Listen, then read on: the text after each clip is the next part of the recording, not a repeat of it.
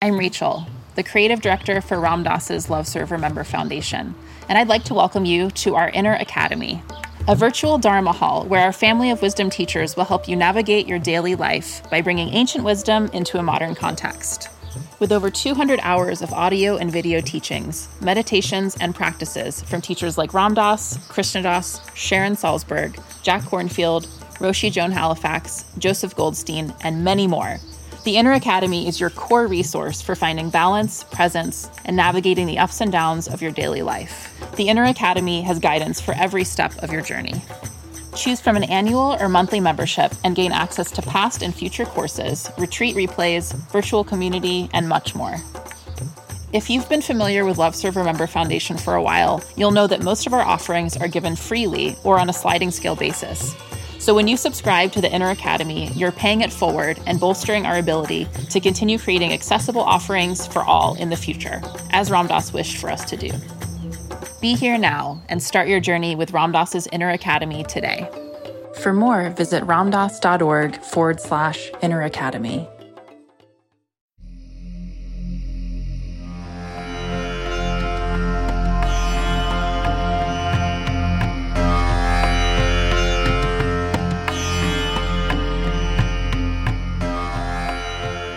Welcome to the Real Love podcast series, right here on the Sharon Salzberg Metta Hour.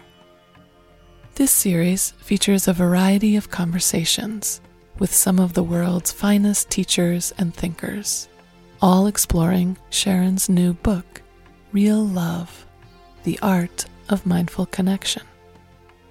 Real Love is a field guide for anyone seeking awakened living in the 21st century. To get your copy of Real Love, visit SharonSalzberg.com. This podcast is brought to you by the Be Here Now Network. If you're interested in supporting this podcast, please visit www.BeHereNowNetwork.com/Sharon.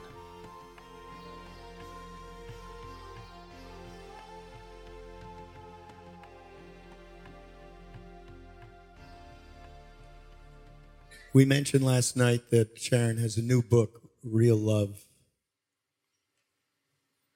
Actually, Sharon, one of the greatest things that I have personally heard at these retreats was, it was Duncan Trussell said to you, well, what's your daily practice?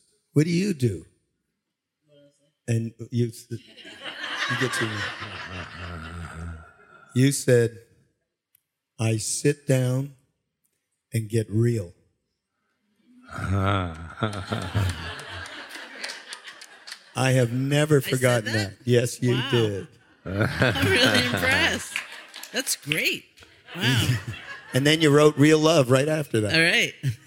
So sit down and get real. Yeah. So we're going to talk a little bit because I fortunately have been able to, Sharon got me the manuscript that has just gone in to the publisher. And last night we also mentioned KK Shah, who had Skyped Ram Dass and I and others of us that were at the house, and he was so delighted with the theme of the retreat, finding the beloved, touching the compassionate heart.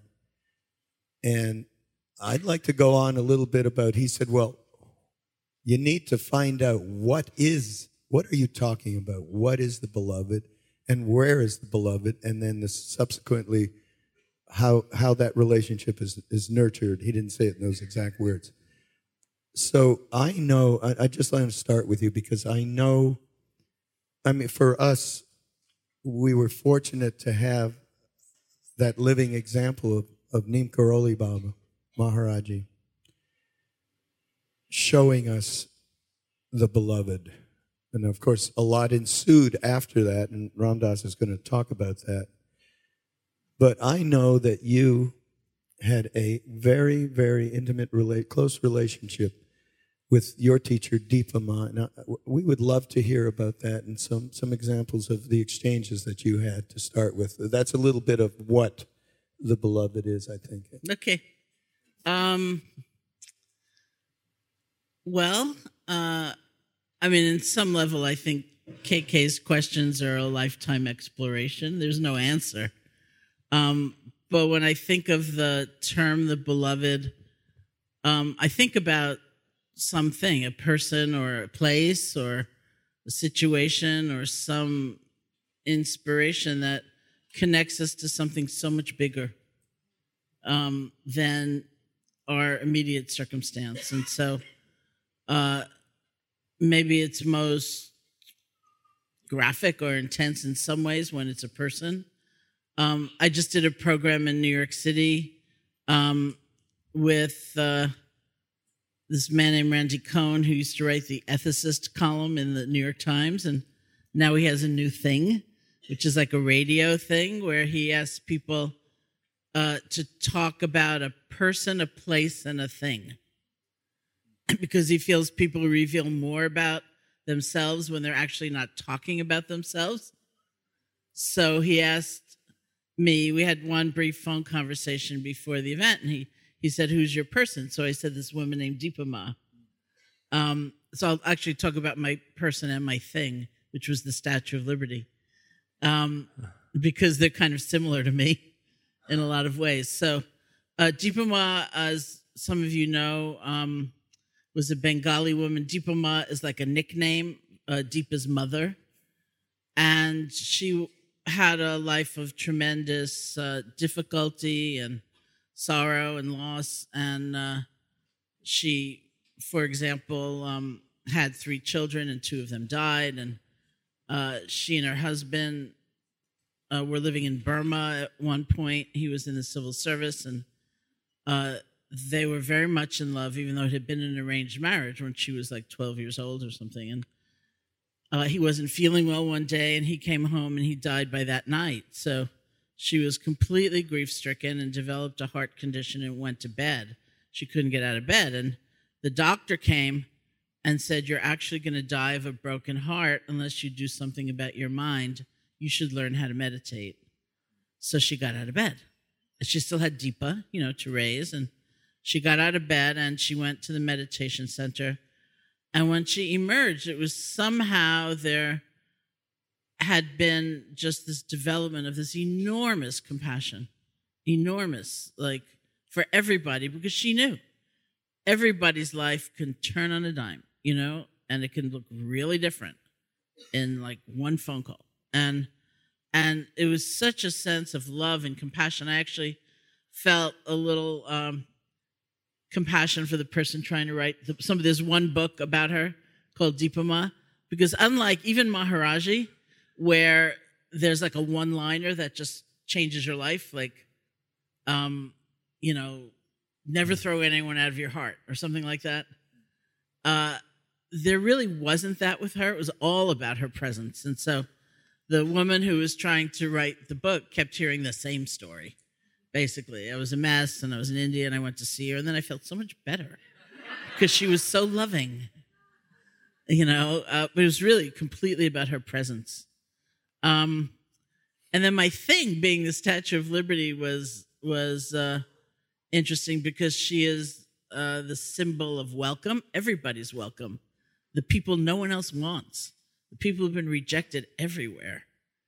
They're welcome here, because my heart is big enough to include rather than exclude whoever it might be. So I confessed on the phone to Randy before the event that I actually have a collection of like little green, erasers and, ashtrays, things that look like the Statue of Liberty. And he asked me to bring one, which I sort of did, actually. I brought a nice one. But there's, it's that sense of like, because it's not only them, it's not admiring a symbol like the Statue of Liberty or a person like Deepa Ma. It's the reminder that, oh, maybe I can do that too. I can be that too. That's what's so uplifting. Can we translate that, Ram Dass, to your experience with Maharaji? Related to that all-encompassing acceptance, unconditional love, no judgment, and how you talk about he obviously just saw us as souls and not the personalities that we were like in fear of knowing that he knew everything.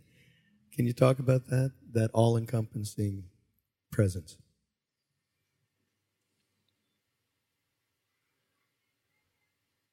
Sharon talked about her presence turns you on, turns her disciples on.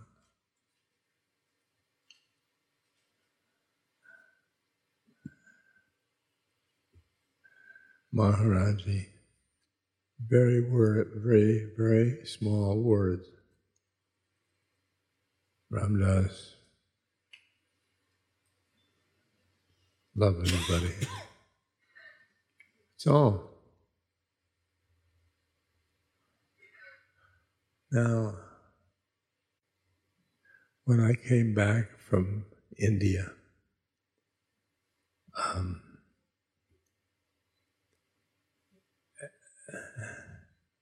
after about 60s, and I knew that I had in my heart, my mind, this being,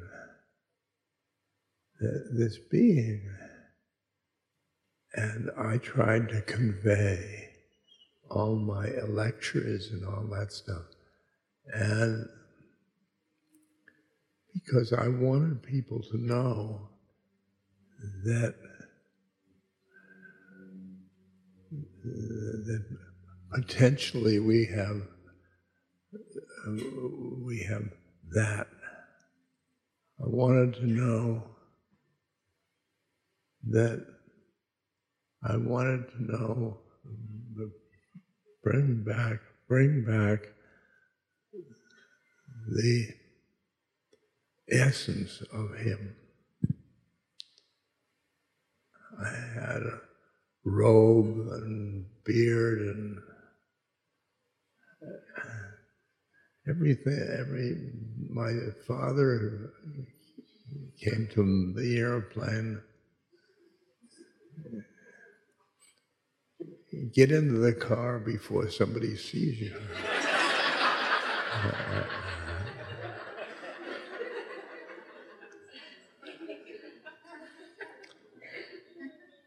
And that because Maharaji chose this cloud, and Maharaji chose my name, I conveyed that Maharaji is a special being, but each of us is special, but we have in heart we have the Atman, the God, Guru, and Self. We still don't realize it.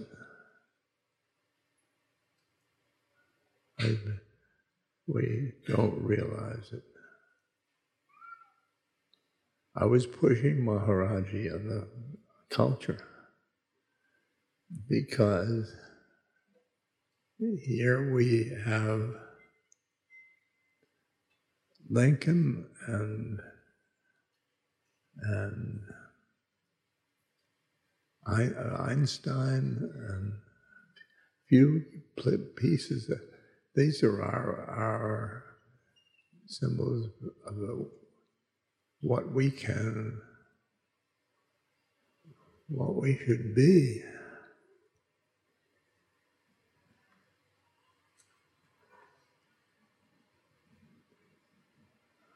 Rather than Maharaji. And I came with a jewel, and I shared the jewel. And we each got a little bit of it. That Maharaji exists. And I went to Maharaji, pulled along by Bhagwan Das. And he rushed up to Maharaji, and I protected the car, and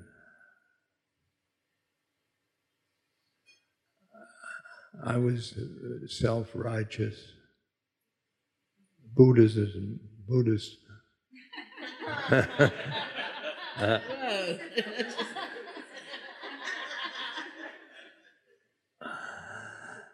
I got to the clearing. He's answering questions, and I stayed back. I didn't. The whole thing looked like a cult. Maharaji, and while I'm with him, and there was a like tsunami in Bangladesh, and a lot of trouble. And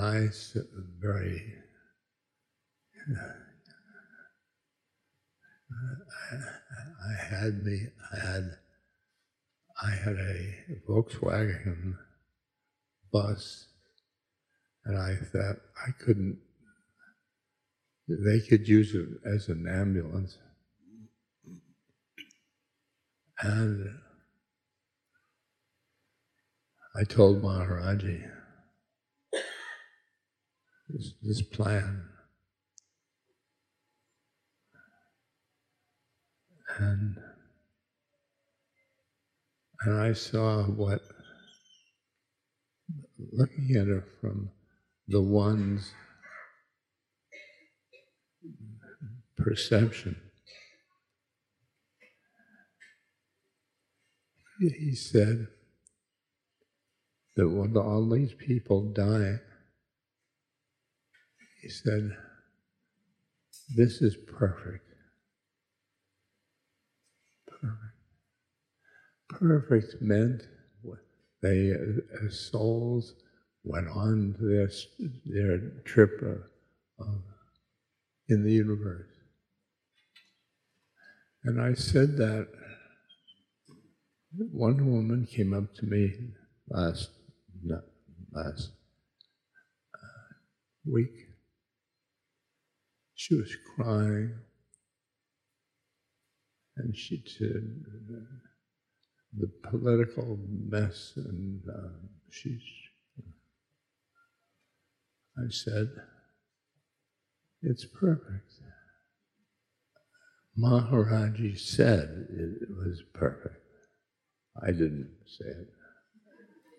What wonderful things are happening for us to know our minds and our heart. That's what you need to know. And so many people love me. It's Maharaji. So many people open up in their hearts. Maharaji.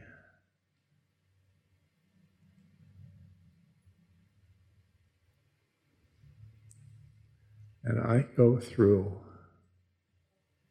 the ego stuff. Oh, they're honoring me. Yuck.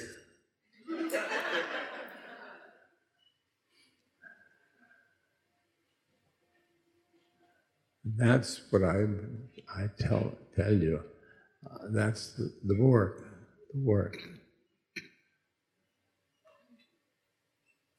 You get in your mind a thought, and that thought is not going to get you there in spirit.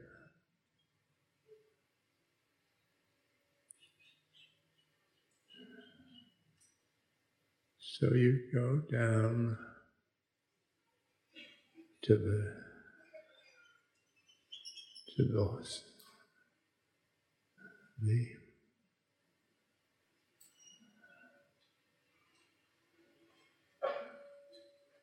heart. And the heart is stepping stone to the soul. Goes down, and then you pierce the veil. This reality and another reality, which I call soul land.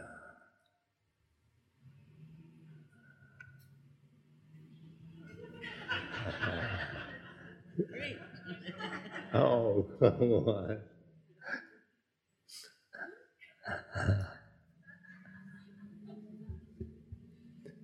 And that's your individual soul. It's a light being. And in that soul, there is a watcher. They watch your incarnation and your mind.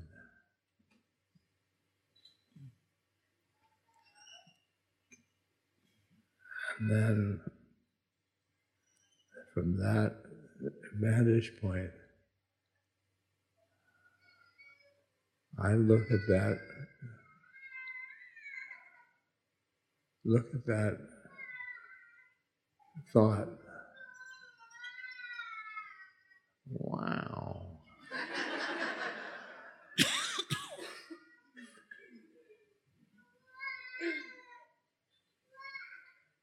Sirens and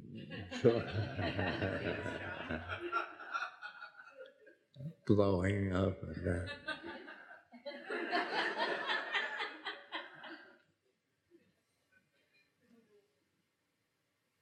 And what happens is, because the witness is in the soul,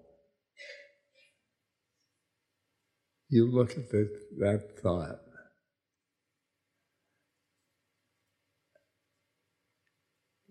and you love it. You love your thoughts. I used to say, I love it to death. The reason it's loved is you're protecting your soul. Love, compassion, peace, nurture, protecting the soul. Protecting the soul.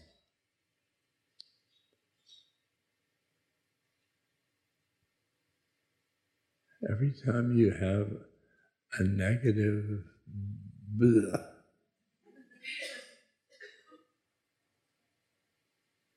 love it.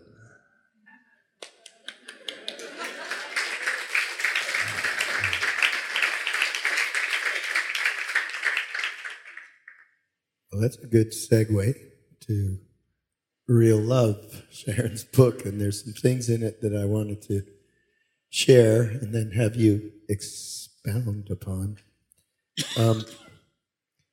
I see real love as the most fundamental of our innate capacities, never destroyed no matter what we might have gone through or might yet go through. It may be buried, obscured from view, hard to find, and hard to trust, but it is there. I'd like you to talk about that trust. It really relates with Ram Dass talking about the protecting of the soul through the action of love. Yeah, that was fantastic. I tend to think I realized of the, were I to use the word soul, of the soul protecting us, not we making the effort to protect the soul through. It was interesting, just flipping that. It's the soul protecting itself. Yeah. Thank you. I'll ponder that. He's teasing me. I don't know if you caught the sardonic moments. Because I really have practiced in the Buddhist tradition where you don't use a term like soul. And so this has been a dialogue for about 45 years. Literally 45 years. This past January, we celebrated that anniversary of knowing each other, so that's the conversation. So he's teasing me when he says soul, and then he looks at me like, yeah. Are you doing okay with that word? That's what's going on. And Raghu's right in the middle.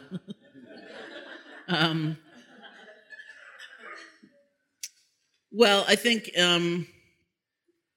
maybe the closest in the Buddhist tradition is this sense of capacity. I used the word ability last night because that's what was in the movie and because it also plays well with the end of my book, the new end of the book. But it's like a capacity, it's a potential. So it really is believed that no matter what we may go through as a human being, as our personal history, no matter what we may have done as a human being or may yet do, that as a capacity, this is never destroyed. And so that in a way is why we practice. We have practices because it returns us to being in alignment with that potential or that capacity. And it also helps bring it to life and nourishes it and makes it real in all these different circumstances, not just a thought or something abstract that we respect in an abstract way, but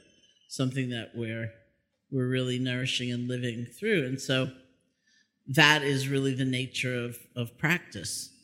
In Pali, the language of the original Buddhist text, the word that we translate as meditation is bhavana, Bhavani, and it literally means cultivation. So it's a sense of cultivating the ground. We're creating the conditions so that what we yearn for can emerge. Wisdom, understanding, love, compassion, connection, all of that can emerge because we've created the conditions. So that's a little different than our normal, maybe more sort of acquisitive or grabby sense of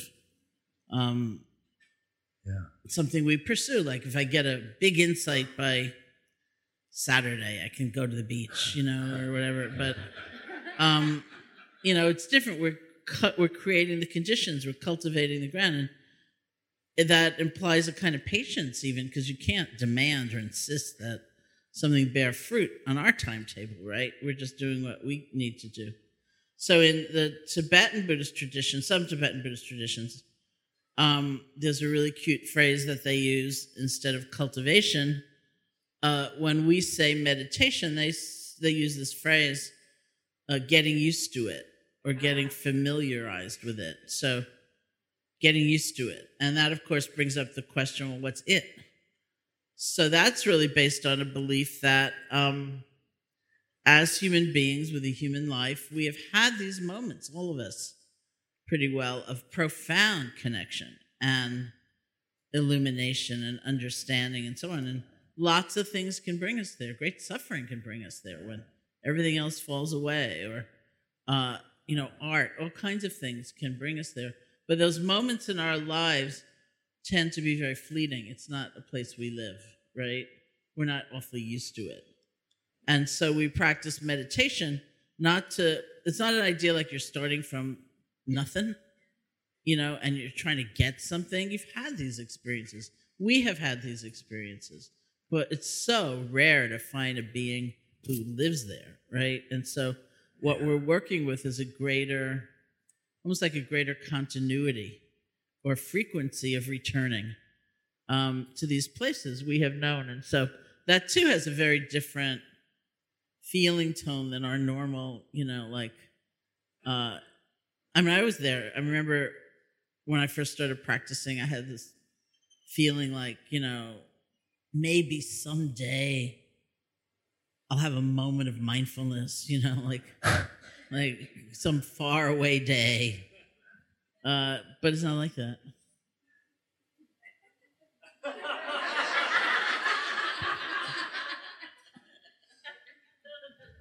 You go on to say, I believe there is only one kind of love. And so this is where we want to get real defined, real love. Real love. Trying to come alive in us despite our limiting assumptions, the distortions of our culture.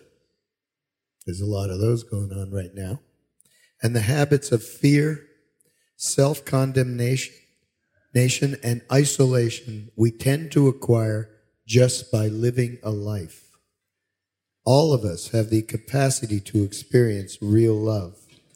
When we see love from this expanded perspective, we can find it in the smallest moments of connection, which is what you were just talking about, with a clerk in a grocery store, a child, a pet, a walk in the woods. We can find it within ourselves. Real love comes with a powerful recognition that we are fully alive and whole, despite our wounds or our fears or our loneliness. It is a state where we allow ourselves to be seen clearly by ourselves and by others, and in turn we offer clear seeing to the world around us. It is a love that heals. So in this theme that we had put together, Finding the Beloved, Touching Compassionate Heart, we talked also about how these wounds and fears can provide a real ground for finding, and I think this Jack put it in these words, finding our greatest gifts. So can you expand on that? Because that is totally relevant to what we are all going through collectively at this moment. How do we make that jump? Well, first, Ram Dass, would you call that a definition of coming from a soul place? Yeah. Thank you.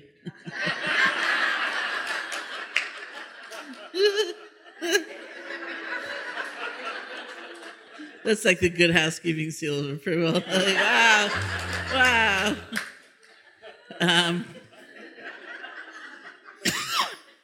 Well, it's easy, like, exploring a topic like that to get very dualistic, like, oh, that's stupid, and this is pure. And but I really didn't see it that way. I do think every kind of yearning, and some schools of, even some schools of Buddhism, mostly, in schools of Hinduism, they would say, it's not the yearning that's the problem. It's that we want so little, or we settle for so little, and our sense of what's possible is so meager, and and so we compromise so much. But it's like, take that yearning and run with it, and expand your vision of what you are worth and what you're capable of feeling. And so it's something like that, all those sputtering efforts we make to feel okay and feel a sense of belonging and feel a sense of home. It's like, if you take that feeling but really look at the myths we're given and what we're taught and the distortions that we take on. Like I've often said, as an example, I think in this country, and this is, even before the election, we have a kind of predominant culture that teaches us that you will feel better about yourself by disparaging others. So the more you can put other people down and feel you're better, then you'll be happy. But if we actually look at that state, it's a tremendously lonely state, and it's a kind of brutal state because you're always comparing. There's always someone new to compare yourself to, and you don't get the joy of just connecting or helping somebody or letting them help you. I mean, it's just like, it's actually not that, it doesn't make for that much happiness when we really look, but we believe it. We're taught that, and entertainment is built on that, and so many things are built on that. And so one of the gifts I feel like meditation practices given me is the ability to kind of step back from a whole wealth of conditioning like that and say, really, is compassion really that weak and sort of meek and mild, and is vengefulness really that strong? And what about this and what about that? And so to be able to look at those states and then know for ourselves where our greatest happiness lies, I think is a tremendous thing. And certainly when we have models, we have that loving figure, and you feel you are revealed in front of them, or you reveal yourself in front of them, and they're still loving. That's a model, of how we ourselves can be, but we ourselves can be that. Yeah, which is why I think it's really significant in terms of being fortunate to be with a human being that is that living that potential. And so I just wanted to. When I was with Maharaji, he blew my mind. That didn't matter. But then he loved me, and he loved me unconditionally. He was sitting on his tucket, and I was sitting in the grass in front of him. And when I started to see, he reads my mind. He'd done that. Oh God, he's gonna read. Oh God. I was going about a list about things you can't love me at all. And here he is, the mind reader is here. And so I looked up, and he loved me. He loved me. He loved me fully. My good points and bad points and things that I'm not lovable for.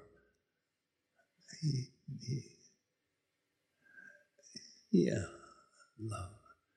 So when I came to the West, he transferred his heart to my heart, or to spirit, And then I can meet many people. And everybody starts with them. That's like the social action. You come from the heart. And I love you all. You know, Ram Dass, you just said when Maharaji transferred his heart to your heart, and then you, of course, returned and you shared that. And that's what you've talked a lot about before. It goes from heart to heart to heart. So, right? And Sharon, when she talked about trust as an important element, so, I mean, in my own experience, when I first met you in Montreal by the radio station, and you opened the door and let me in the house that you were staying in, I had never met you before. I had heard one talk that they sent to me. And you acted as if I was the only person that was existing on the planet, and you paid me 100 billion% attention, which nobody had done that before, right? And that was the transfer in that moment. Now, of course, I realized that when I finally met Maharaji, but that was a moment of tremendous trust. And that's what I think is a super important part of this process. It's happening here. Everybody is coming into this wonderful essency heart space, and there's a trust that's being passed, a sharing of the heart that's being passed on that really manifests what you're saying. That's how, and you're talking about social action, that's how true social action happens, is the passing of that trusted heart space. Right? Yep. Yep. I want to convey to you Maharaji.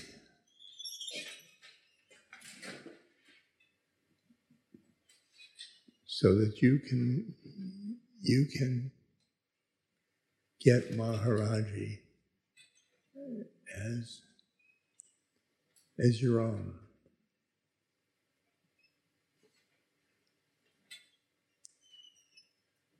I'm a perception with he's in there, he's in here, and he's a fisherman, and I'm the lure.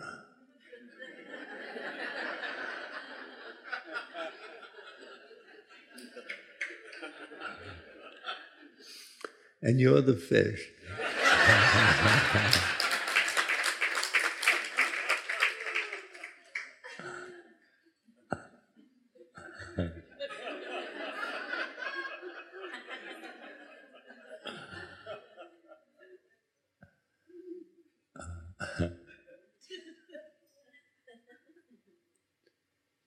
Once in India, a group of us went the bus, we were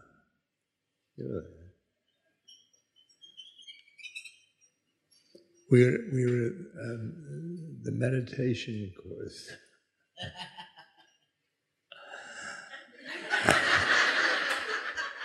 This is the other thing I get teased about. Some of us did not get on the bus. I wondered when it was going to come up. So about 60 people of the meditation 60 people. And there was 22 of us on the bus. When I called, I wanted to find my guru, because he said he'd be there for me. And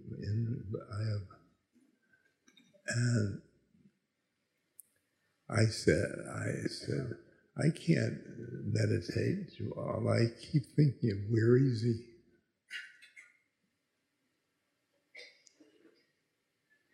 So I talked to the girl next to me. She said she had a friend who has a bus that goes beyond England to India. You don't ask what's in the floorboards.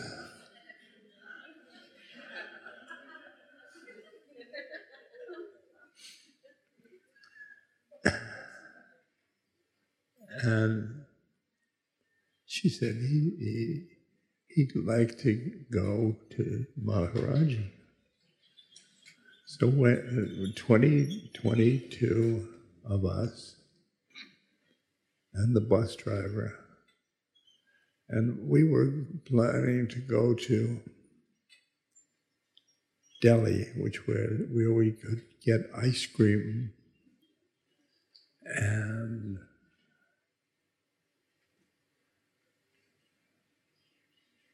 all kinds of good beds. Oh boy. Oh boy. So that was a straight road, Delhi. And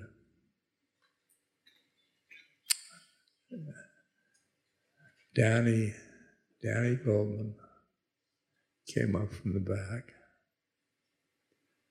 and he said, I was the trip director. So Danny said, we can go the right, the fork on the road, and take the right, and you'll go through a special place. And he mentioned the name. I said, well, that's the place where the Kumbh Mela, where all the holy people gather. It's a confluence of 2 or 3 rivers.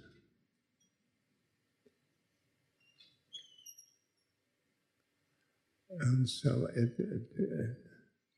1,000 people. 1,000. Huh? Millions? Millions. Million.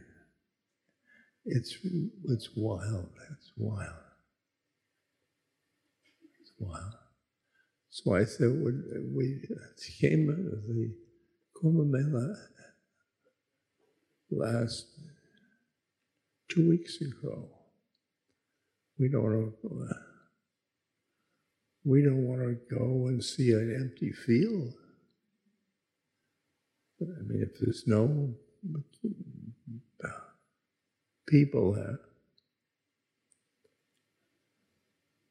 He said, it's a spiritual opportunity.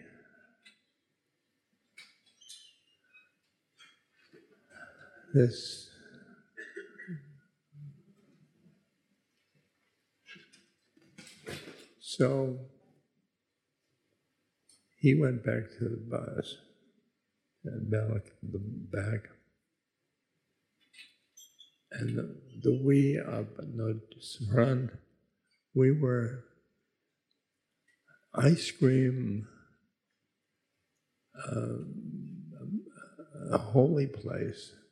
Ice cream, holy place, ice cream, holy.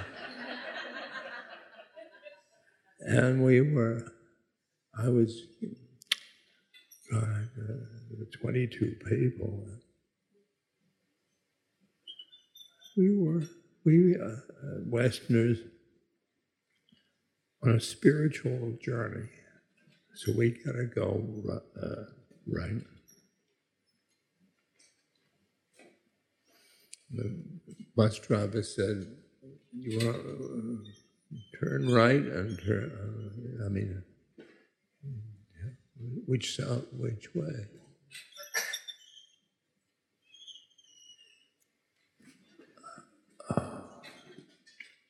Here I am, worrying, fearful, going to empty field. Oh, Jesus. Yuck. Go right. The town. And then we come to an empty field. And the two rivers are confluence. We start, Danny says, there's a Hanuman temple over there. And so we decide to drive towards the Hanuman temple. And we drive, and Ramesh Madas said, "That's Maharaji."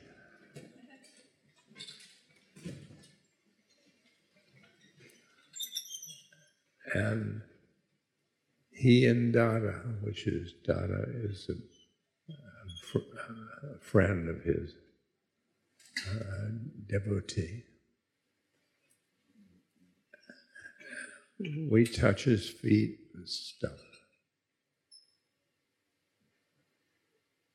He says, "Follow us." He said to Dada, "They've come." The first trip to India, he said, "Don't tell anybody about me." And I come in with a busload of people.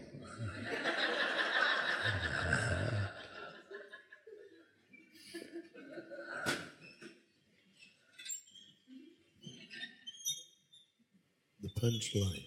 What? The punchline, which is that Dada woke up everybody in the house. Maharaji woke up everyone in the house in the morning and said, "Prepare lunch for 23 people," or however many. They were the exact amount of people that were on that bus, including the driver. And Ram Dass thought he was making a decision about going to Delhi or going to the Sangam, where the rivers meet. And apparently that wasn't quite the case. Right, left. And all the time he expected us. Lunch for 22.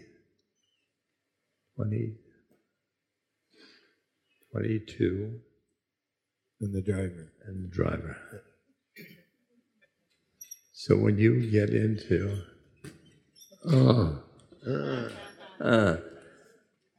you just call upon Maharaji. A trust in the beloved, shall we say? Yes. It could be taken as, I can't find the word. Faith. Huh? Faith? That's Faith. right. Thank you for listening. This podcast has been brought to you by the Be Here Now Network. Join us this summer for the Real Love Challenge. To get your copy of Real Love, visit SharonSalzberg.com. May all beings be happy.